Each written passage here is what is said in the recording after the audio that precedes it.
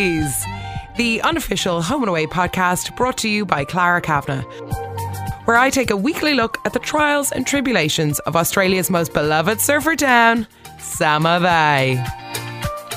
Each week, I'll do a deep dive into the week's events and discuss dilemmas our characters find themselves in, like, is hiding a criminal from your boyfriend a dumpable offence, or is murdering a murderer really a crime? Get ready to feel closer each day to Home and Away. Now, before I get started, I want to share a top tip to really enhance your Home and Away viewing, and that is no spoilers. So right when the episode ends, when it said coming up tomorrow on Home and Away, just press pause. It's a total game changer. You won't see any of the twists and turns coming your way, and it really adds to the melodramatic twists the show is famous for. Okay, well, so this week started off as a little bit of a roller coaster. So we had Jasmine bonding with Tori over the fact that they're going to have half-sibling children, and Tori really steps up in to help Jasmine, saying that, like, look, we're family now. We have Willow swapping rooms. We have cot deliveries. We've called to grandparents. The intense love for Grace is mounting and mounting. What a terrible build-up. Oh my God, we all knew it was coming. You didn't need a spoiler to figure that one out. And I just had to look away at Jasmine's little face when she's told that she was not pregnant. And in her pain and misery, she wanders into the ocean and has to be rescued by Tori and Willow. And then Tori providing that kind of medical reasoning as to why the fake pregnancy happens. And it just gives us a very good litmus test into where Jasmine is actually faring. And it's obviously not in a very good place. And she's almost imagined this baby. And I find it interesting that they didn't go down the miscarriage route. It's actually, by having this fake pregnancy, it's showing us just how much she was using the pregnancy as a crutch to deal with her grief of Robbo. But, like, yes, okay, a fake pregnancy, and it does require a bit of, like, medical backing up. But I think they've, like, pitched it in a very clever way that you can actually kind of understand why and how Jasmine has gotten to this point. Look, she's an orphan. She arrived to the Bay with this stalker boyfriend who was very possessive. So, like, the Bay is very much her family, her home. Robbo provided her with the future she never thought she'd get. And now that's all been obliterated. And now any memory that she did have of Robbo is now gone. Like, so you can understand how she's gotten to this point. And then by diving in to Minding Grace, like the day of or the day after she finds out she's not pregnant, she's now babysitting Grace. I'd have to question Tori here. I know Jasmine makes for a convincing case, but a supervised babysitting, and she's slowly starting to attach that love for the pregnancy onto Grace. She's so weirdly happy minding Grace, and she's even given the Irene eyes. And you know the Irene eyes when she's like, oh my godfather, or God Save Ireland, when she says that stuff. Like, she's really, well, she has Jasmine's best interest at heart. She's very much going like, this is a bit intense here. And okay, I know this is probably bad to say, but I just love these kind of storylines. It's a real hand that rocks the cradle woman storyline of a woman trying to rob a baby that isn't her. I live for. I am just loving how they're doing this because they're making it sound really convincing, to me anyway. And what's she gonna do? She raised Grace for the first 6 weeks of her life while Tori couldn't. So she has this weird connection with Tori. She's grief stricken, and she's now also grieving the loss of her unborn baby or lost pregnancy. And now we're entering into this slow descent into, Jasmine, what are you up to? what are you doing with that baby? What's going on? But it's not done in a real dramatic way, like she just runs away with the baby and like then it becomes this big massive scene. This is just all very much like, Grace is everything. Grace makes me feel okay. Grace makes me think of Robbo and feel close to him. So it's done very cleverly. Can I say that? For a soap opera, of course can. But I just love the direction that it's going in. Like when when it says previously on Home and Away, and then you kind of have an idea of what storylines are coming up. When Jasmine's not featured, I'm like, no, I need to see the next episode. I can't wait to see where it's going to go. It's so exciting. Sorry, underneath all of this baby issues, okay, Wendy comes to visit, and Wendy and Tori's dynamic could be a storyline on its own, but why aren't they making it a bigger storyline? So Tori, in fairness, has been absolutely terrible to Wendy. Okay, I know Wendy is a bit of a nag. I get that. But you haven't sent the grandmother any photos. Oh, I'm just trying to settle her and I'm getting back to work. Sorry, you can get Justin to send photos for you if you're too busy. And I know Wendy was making her feel really guilty, being like, why have you gone back to work? I get it.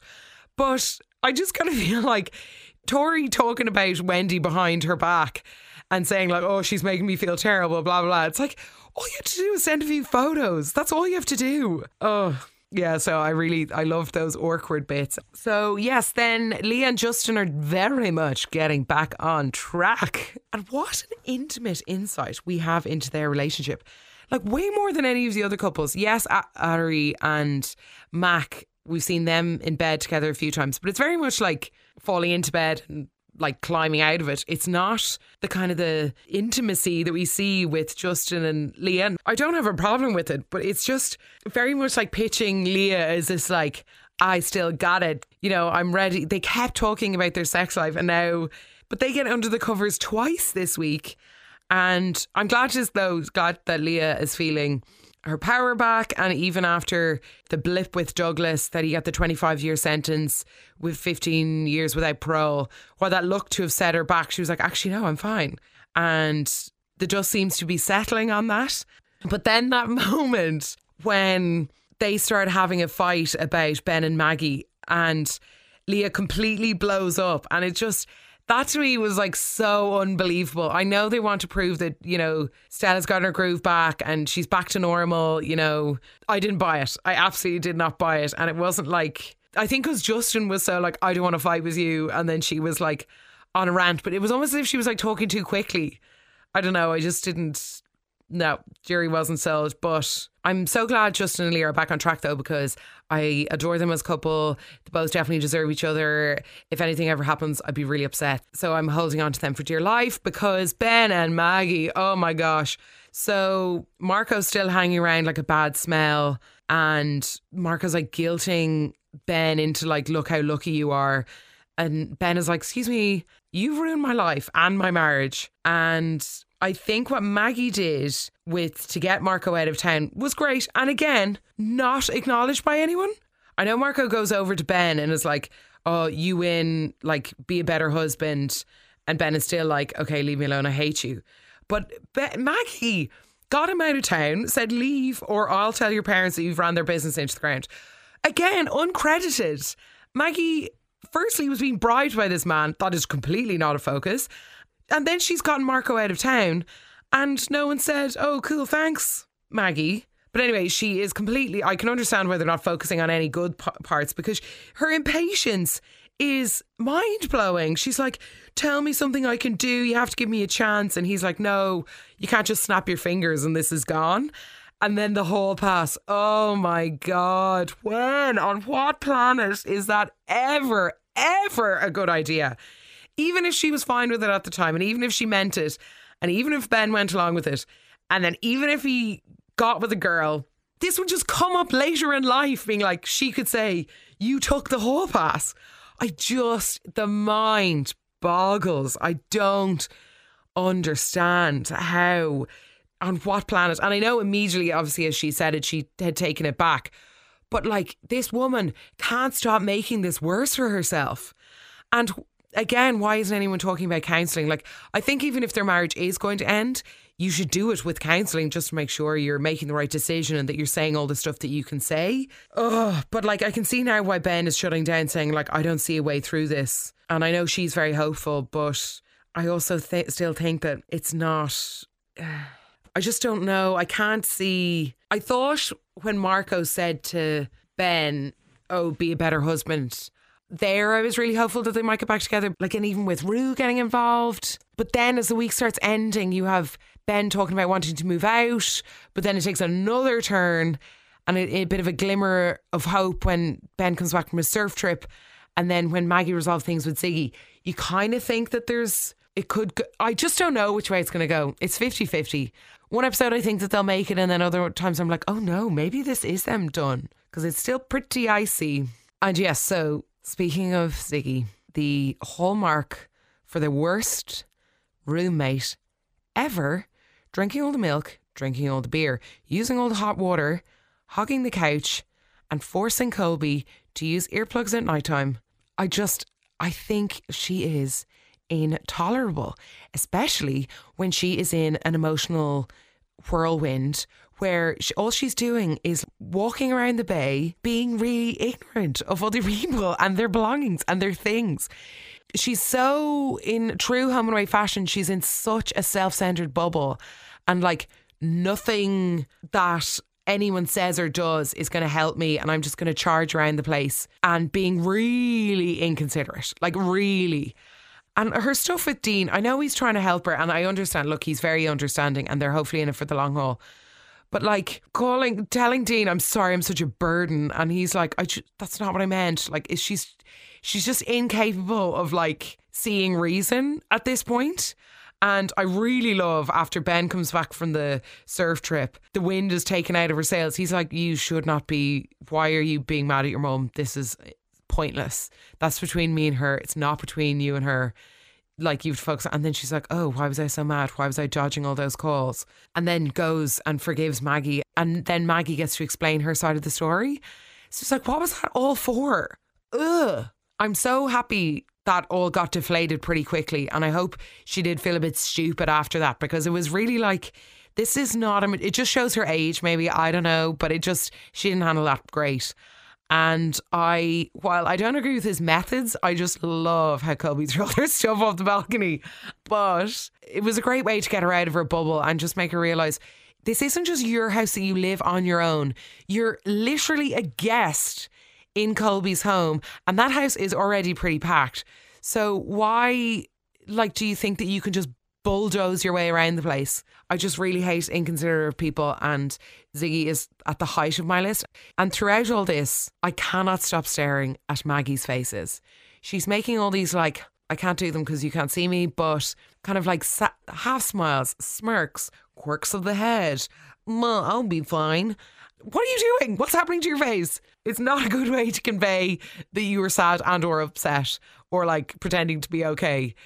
And then with while I love her haircut, it just kind of accentuates things because it's so sharp and bounces around her head. So much like Ben's hair throughout his emotional turmoil, it's Maggie's faces that are kind of replicating it on the other side. I don't know. It's something that while this is a very sad situation, it is, but I keep chuckling myself away at the many facial expressions of Maggie Estoney. Which brings me on to Gemma and the Paradas. The wheels of momentum are certainly carrying her. She's getting way more independent, which kind of makes Maz feel a bit useless. But then Leah wants her old job back, so Gemma has to go get a new job, and she gets one at Salt. And I just wonder, did Mackenzie give it to Gemma because of Ari? She's definitely wanting to impress Ari. So while Gemma seems like the perfect employee, I just wonder, did that have something to do with it? I just can't help but think about that. And I don't know why Mackenzie would still want to fancy Ari. He's still giving Nick a hard time. Stop it. I'm so sick of this. I can't imagine what Nick must be feeling. I don't blame him for running away to the city and wanting to run away. So this is definitely the hook, line and sinker to get Tane into the show, because he's not going to leave his mum. And it just now there's even more tension built up because Tane's been told not to talk to Nick. So yeah, I feel like we're going to definitely be seeing way more of the Paradas.